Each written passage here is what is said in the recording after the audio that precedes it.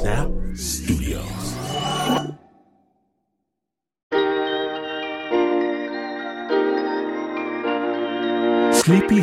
Sleepyhead, lying there upon your bed. Too bad you can't lift your head, 'cause then you'd see the knife. You're listening to Spooked. Stay tuned. This episode is brought to you by Progressive. Most of you aren't just listening right now. You're driving, cleaning, even exercising. But what if you could be saving money by switching to Progressive? Drivers who save by switching save nearly $750 on average, and auto customers qualify for an average of 7 discounts. Multitask right now. Quote today at Progressive.com. Progressive Casualty Insurance Company and affiliates, national average 12-month savings of $744 by new customers surveyed who saved Progressive between June 2022 and May 2023. Potential savings will vary. Discounts not available in all states and situations. From KQED and PRX, you've crossed over to Spooked.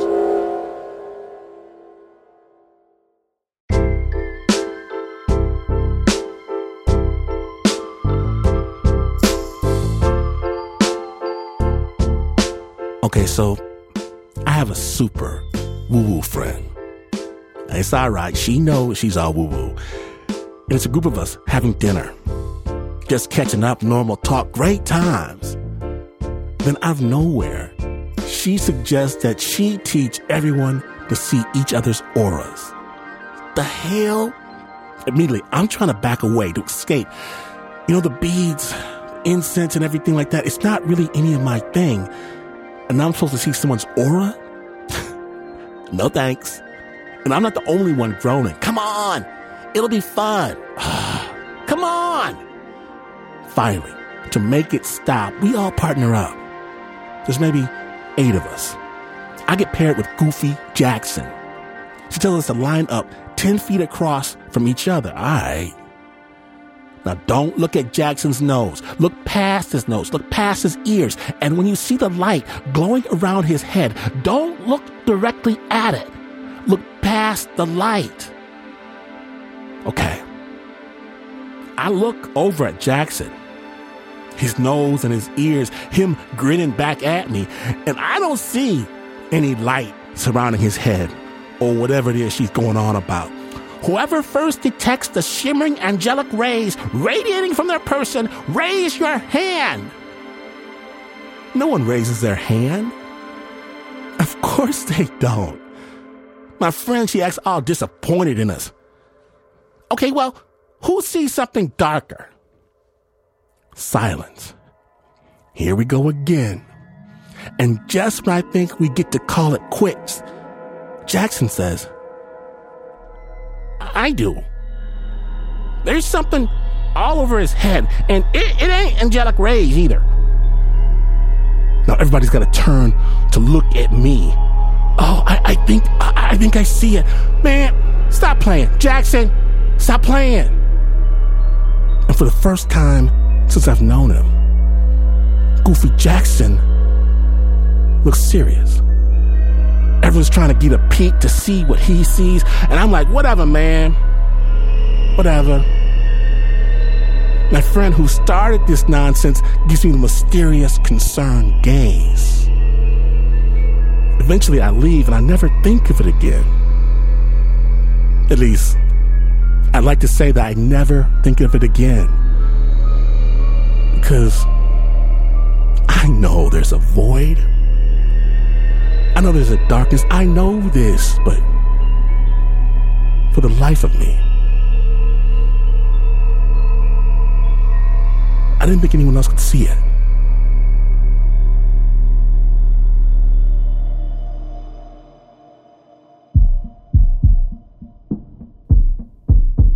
Spook starts now.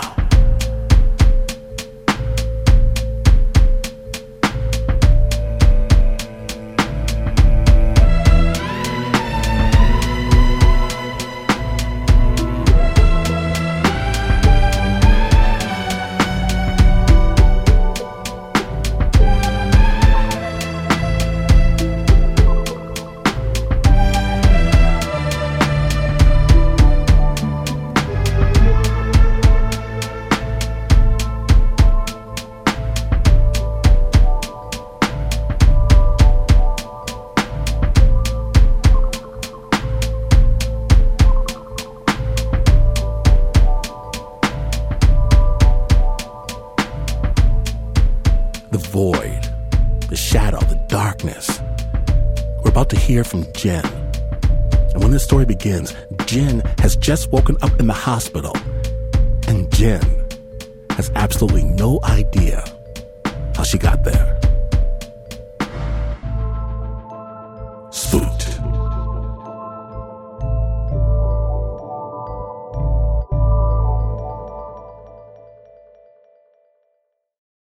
This isn't the first time I'd woken up in a hospital and hadn't known what had happened. I have a few health conditions that have necessitated many operations. So when I woke up, I thought, okay, I'm in a hospital. Here we go again.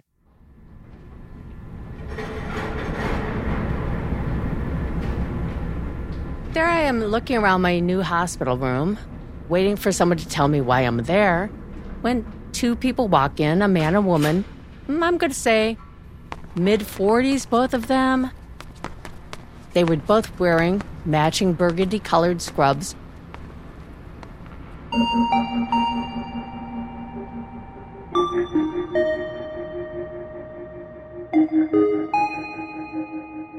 They introduced themselves as my nurse practitioners. One's name was Frank. He was holding a chart. He had short cropped black hair. The closest person I could think of that he looked like was Jethro Bodine from the Beverly Hillbillies. And his counterpart's name was Elizabeta, which was shortened to Liz. She had long brown hair, a couple of spit curls at her temples. She had a stethoscope around her neck and a very serious face. He was very smiley, and she was extremely serious. She pulls up a chair. He sat down next to me on the bed. I presumed it was to fill me on what was going on, but just as they were about to start telling me things, I glanced out the window and I noticed there were mountains in the background.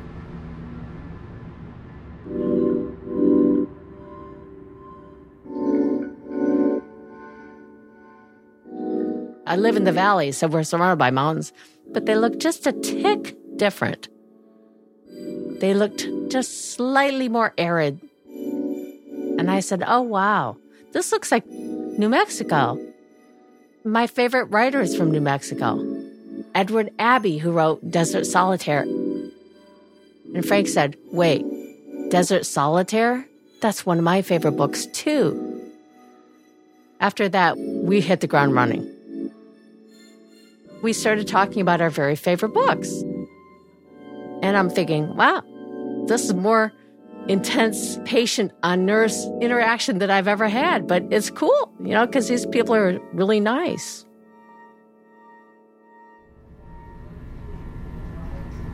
So as I'm chatting with my two lovely nurses, Elizabeth and Frank, I could hear the sound of a voice right outside my room. It was about 11 o'clock in the morning, mid-October, and the sun not shining, and a look of hard, wet rain in the clearness of the foothills. I was wearing a powder blue suit, a dark blue shirt, tie, and display. And I said, black robes, can you be quiet from... Who's that? That's my husband.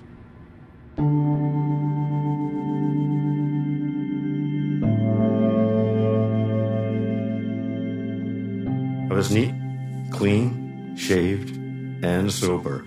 And I didn't care who knew it. I was like everything the well-dressed private detective ought to be. And Elizabeth said, oh, yeah. Robin is reading to a patient in the hall. And I thought to myself, well, that's my husband. He would find a lonely patient to read to. So after I have a chat with Frank and Liz, and I know that Robin's there, I start to get kind of tired. I said, very nice to meet you both, but would you mind awfully if I got some sleep now?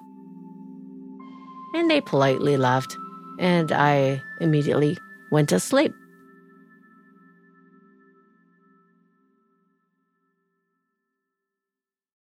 The next thing I know, after my nice long nap, was my two favorite nurses are walking into the room.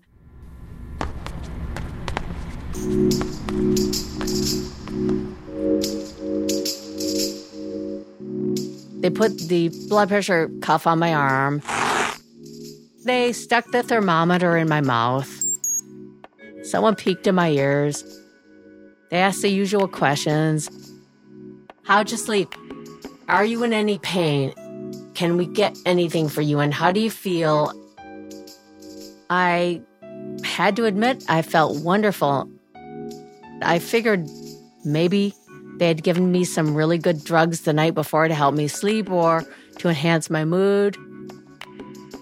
And I'm about to say, hey, listen, why am I here? I feel great. But before I could even get the question out of my mouth, all of a sudden, Elizabeth has said, well, it's time for our nightly ritual. And she goes back out in the hall and she wheels in the dinner tray. But there isn't dinner on it. But instead of a dish of food was a bottle of tequila and 3 shot glasses.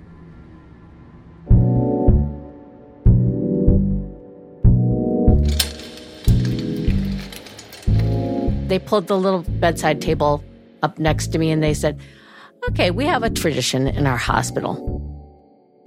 Every night, we pour our patients a shot of tequila.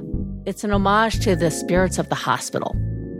I thought, well, okay, this is unusual, but they're really nice. Robin's here somewhere. I'm just going to go with this. So we all threw back a shot. They bid me goodnight, and they drew the shades, and they shut off the lights, and they closed the door, and they left.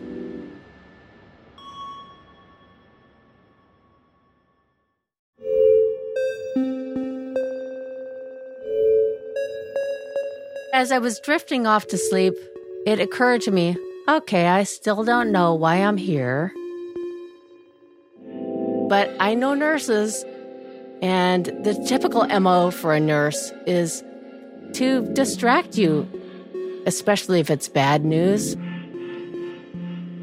If you're smart, you just let yourself be distracted. You'll get the bad news soon enough. So I thought, I'm really tired, so I'm just going to go to sleep now.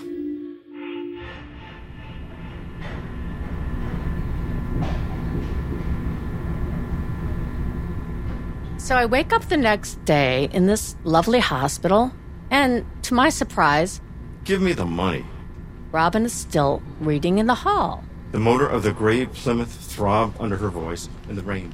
And I'm thinking, wow, I guess he's reading the entire novel. Wonder why he hasn't come in to see me yet. Bullock's green-tinged tower was far above us, serene and withdrawn from the dark. But there was another sound kind of underneath his voice, which it was a sort of a rhythmic whooshing sound.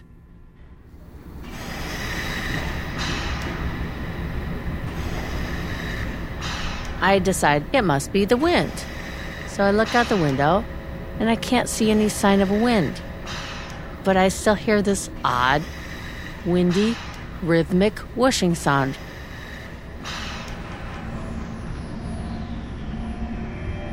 And then, all of a sudden, I'm in darkness.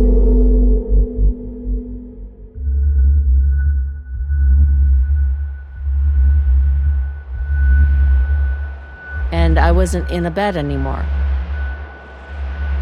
I was floating. It was as though I were in an ocean of darkness.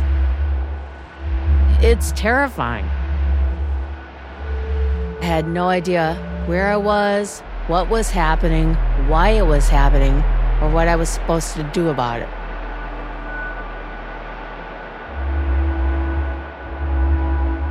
And then, Jen, open your eyes.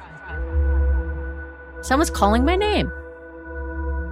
The voice I am hearing is a demanding male voice. It was not a voice that I recognized. It wasn't Frank's voice, and it wasn't Robin's voice. I only knew it was loud, insistent, and authoritative. Jen, open your eyes, open your eyes. I try like hell to open my eyes, but I can't. Jen, open your eyes. It was horrible. And then all of a sudden, the lights came back on. I wasn't in darkness anymore. I'm back in my bed. Frank and Elizabeth are pulled up in their chairs talking to me next to the bed. I look at their faces. They didn't react. It seemed like they didn't even know I'd been gone.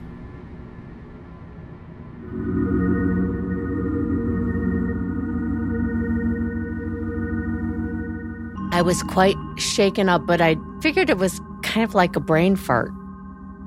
It was just a beat of, oh, I was swimming in darkness for a second there, but now I'm back. Whew, that was unfun. Hope that doesn't happen again. But if they're not reacting to it, it must be a weird blip on the radar screen and I'm safe and everything's golden.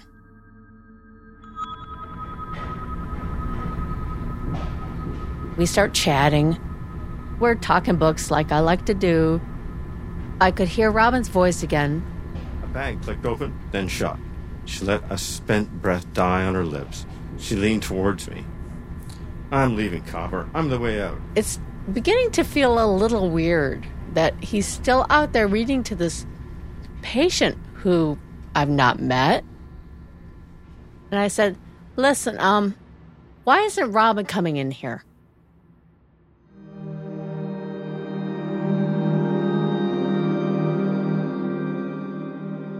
They said, I'm sure he'll be in shortly, Jen. Don't worry about him. He's fine. And I said, listen, you guys, I got to go find Robin. It's very nice he's reading to someone, but I'm going to go get him.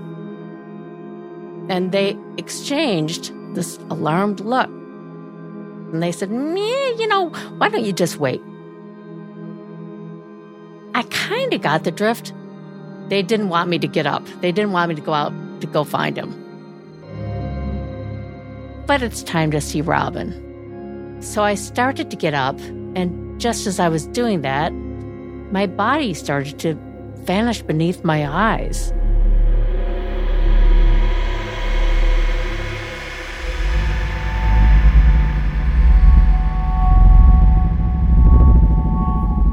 My feet disappeared. And then it moved up my legs, and then my shins were invisible. And then my knees, and then my thighs. I started slapping at myself, saying, oh my God, you guys, I'm disappearing, do something. It wasn't that I was invisible. I was dissolving, I was fading away. When I started slapping at my legs, what had been my legs, I was slapping the mattress.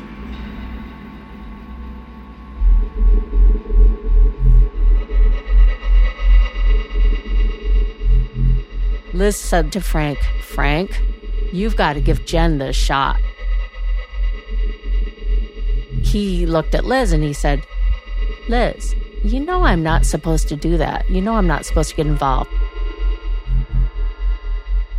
He was shaking his head no. I said, Frank, whatever this shot is, you have got to give me this shot. My husband and I have plans. We're going to travel. We're going to do fun stuff. We just recently retired. Liz was shouting at Frank to give me the shot. I was begging him to give me the shot.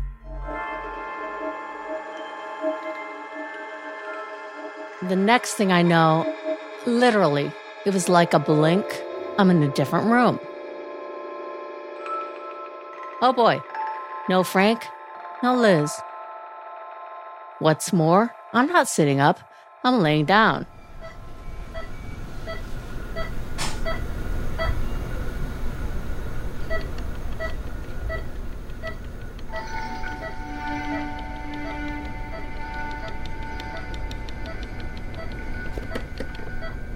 I look down.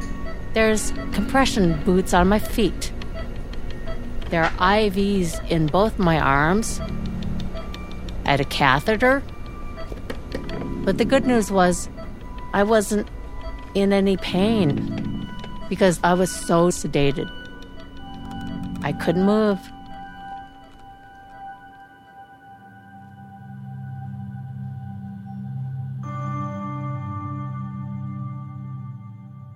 And then finally, my husband walks in the room. I couldn't believe it. It's like, oh man, I've been waiting for you. And he said, Honey, you've had a stroke. You've been in a coma.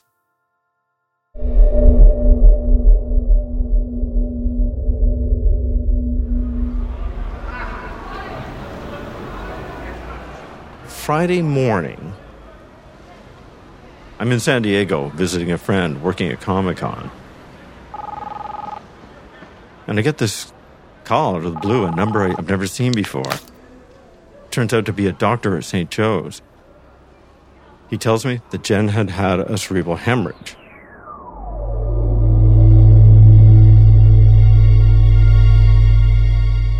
I'm in shock. I start walking towards the parking structure.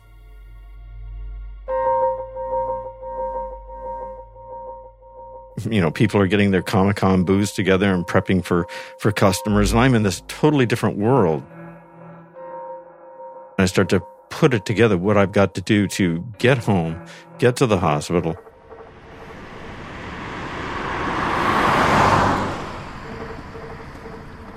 I talk with the nurses and the doctors as I'm driving as fast as I can, but, you know, there's a distance to cover.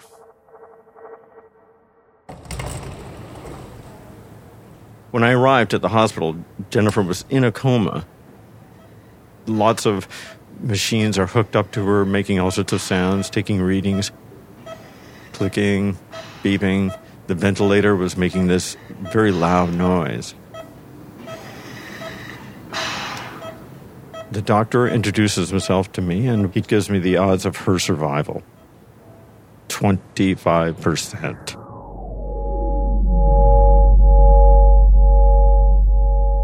I hear that news, and I feel the world dropping away.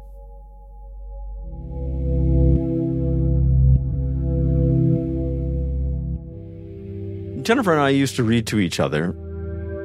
One of the things we kind of loved was the old detective novels. One of our favorites was The Big Sleep by Raymond Chandler. I started reading The Big Sleep to her, and I brought the book back every day because I knew that as we got deeper into the story, she might remember more and more of it and enjoy it. It would kind of bring her back. You know, you never know what's going to get through, right?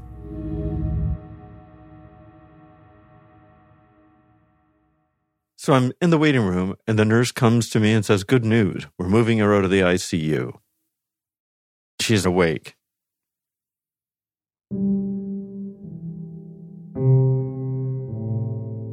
Being in the hospital those first few days was really hard. All I wanted was sleep. I was so tired. It was painful. My brains were so scrambled. I knew my own name. I knew Robin. But I remember nothing from the day of the stroke. They finally had removed the rubber tube down my nose, which was feeding me. That was highly unpleasant. They were hounding me to eat. They had threatened to stick the tube down my nose again, so I was really trying.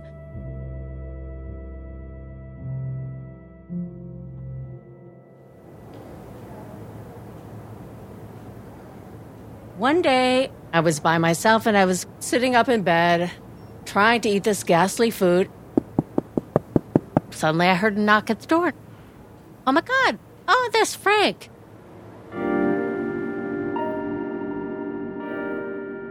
He was a real person. He was as solid as anybody you see on the street. He said, "Oh, hi, Jen. I'm not supposed to be here." but I just wanted to check and see how you were doing. I said, oh, no, Frank, I'm so glad you're here. Robin's on his way in. He looked alarmed. He said, Robin's coming, I gotta go. And he was gone. He just zoomed away.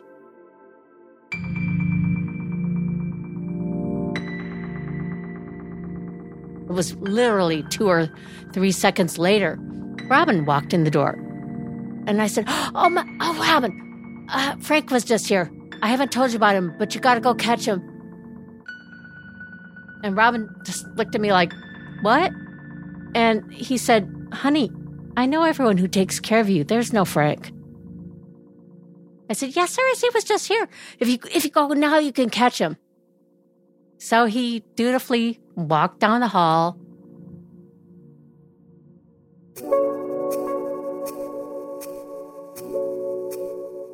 I'm puzzled. I hadn't seen anybody at the doorway. But I want to be nice, so I'll go look for Frank in the hallway. I don't see anybody. I go back into the room and tell Jen I hadn't seen Frank.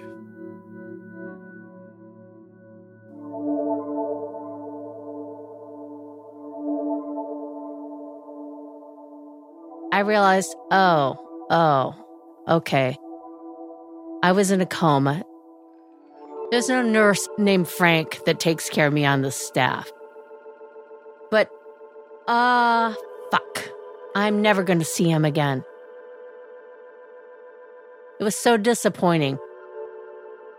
It was a real sense of loss. Like someone just died.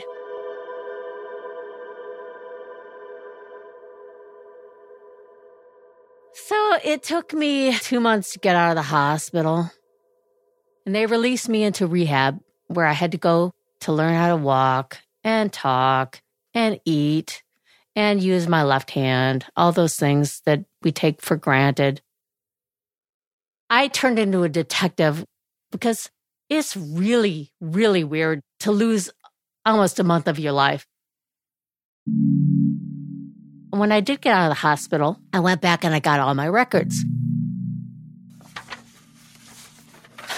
2 months in the hospital added up to 4,000 pages. And I read all the notes and stuff.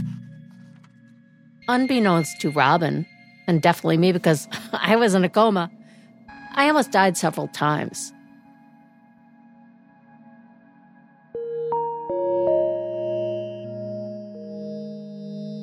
At one point, I stopped breathing. My very strong feeling is that it was when I stopped breathing that I started to disappear. I was in this place, kind of hovering between life and death. I think I was supposed to die. I think my number was supposed to be up, and Frank and Liz interceded. When I was saying, give me the shot, whatever it is, well, I never realized I was actually not bargaining to not be invisible. I was bargaining to not die. There hasn't been a day I haven't thought about this since it happened. I miss Frank and Liz. I think about them every day. If I were to say who Frank and Elizabeta were, I would say they were some kind of guardians. They were the watchers in the in-between place.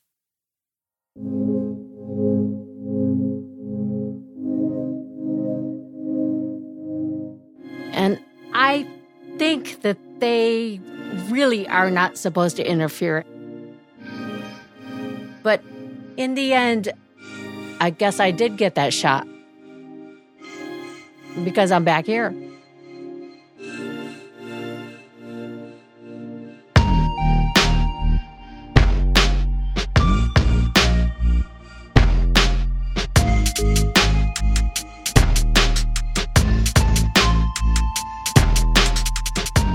Thank you, Jen and Robin, for sharing your story with the Spooksters. Jen and Robin, they're just like you, Spooked listeners. We love hearing from Spooked listeners, and if you have a story to tell us. Spooked, snapjudgment.org. The original score But Stories by Leon Morimoto. It was produced by Zoë Ferrigno.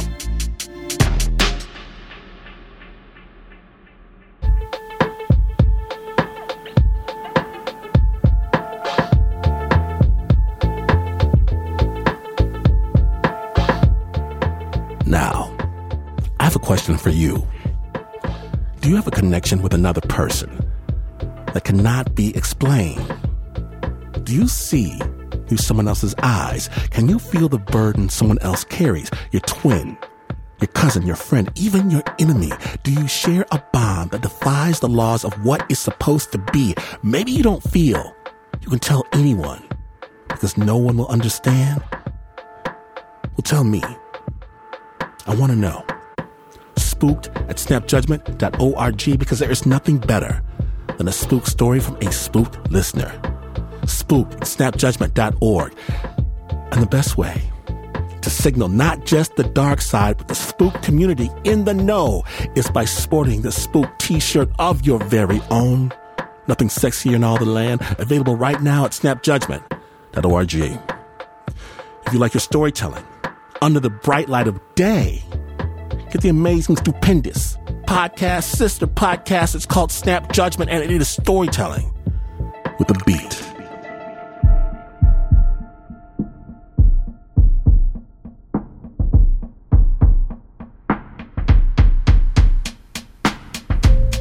Spook was created by the team that knows exactly where they are when they wake up in the morning. Except, of course, for Mark Ristich. You might have to give him a few guesses. There's Davey Kim, Chris Hambrick, Lauren Newsom, Leon Morimoto, Teo Ducot, Marissa Dodge, Zoë Ferrigno, Ann Ford, Greta Weber, Eric Yanez, Tessa Paoli, Cody Harjo, Lola Abrera, Doug Stewart, Miles Lassie, and Yari Bundy. The Spook theme song is by Pat Mesiti-Miller. My name is Glenn Washington. And just like we love to make pretend that life is fair, we also love to imagine that the same rules apply no matter where you are, no matter who is there, no matter the hour of the day, the time of year. But such nonsense is for the simple-minded.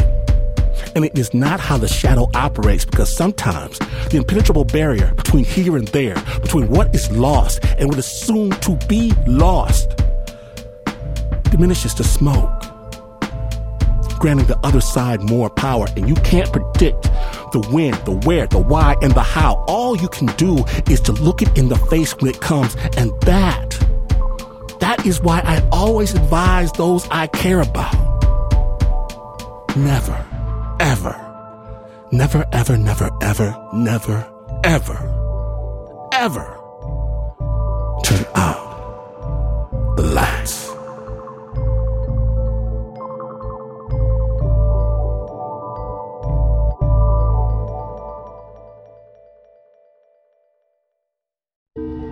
This story was Summoned in the Dark of Night by KQED and PRX.